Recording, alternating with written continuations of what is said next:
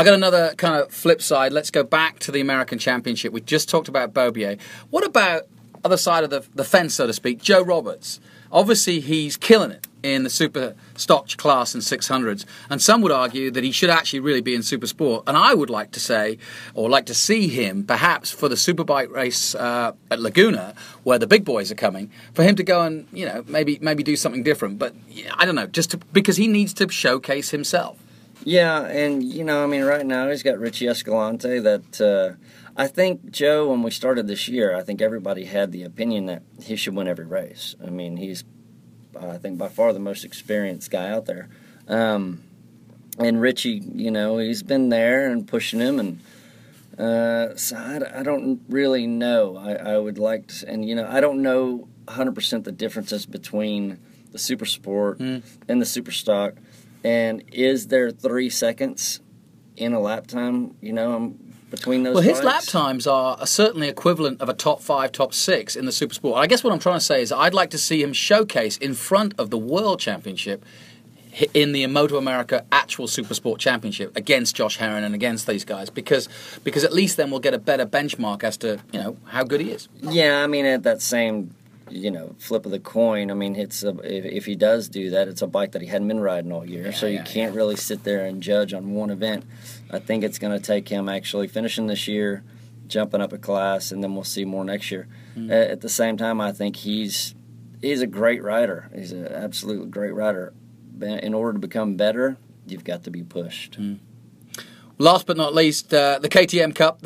They continue to be the entertainment factor of the weekend, in my opinion. But great result, finally, for Braden Ort, who's been so close to winning a KTM Cup race, and he's finally done it for Canada and his family, who have been supporting him throughout. Great result for him, but a well-taken victory too. Yeah, absolutely. And like I said, I mean, Braden's just a cool kid. Family's awesome.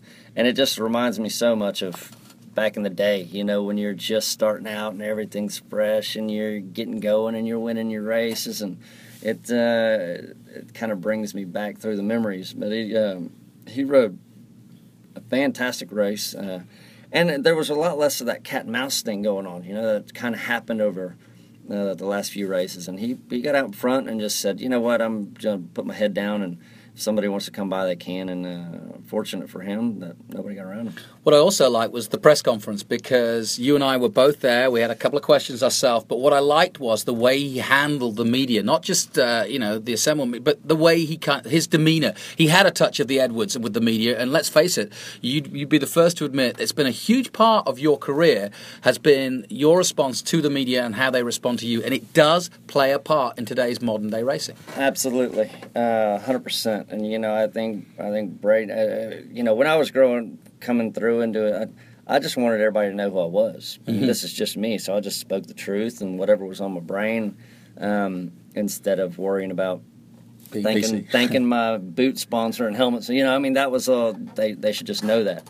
That Braden, he was definitely just straight off the cuff. They asked him a question and he had an answer for it, and that's really. What is he, 17? He's 50. Or 15? So, that's surprising, and that's good for him. All right, well, MotoAmerica on to Laguna Seca. It's going to be interesting, isn't it? As we look ahead, this is, if we culminate it in all the rounds that have been, starting at in Circuit of the Americas, where nobody knew anything about MotoAmerica and it was all just starting.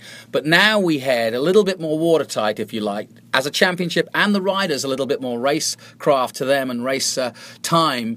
And now we're going to be put in front of the guys that matter, which is the World Championship and Dorna as well. So this is a chance to shine, isn't it? And would that be, if you were riding, a way to look at it? Yeah, 100%. You can never downplay that scenery. When you're there and you got all the big teams and all the big bosses there, and you might be a sideline act, but at the end of the day, it's still entertainment, and the guys are still going to watch. So it'll be good for them, and I think to see who steps up and who decides to get with the program, I think it'll be interesting. And Laguna, great track, and of course, great memories. It's Laguna has it can be one or two things.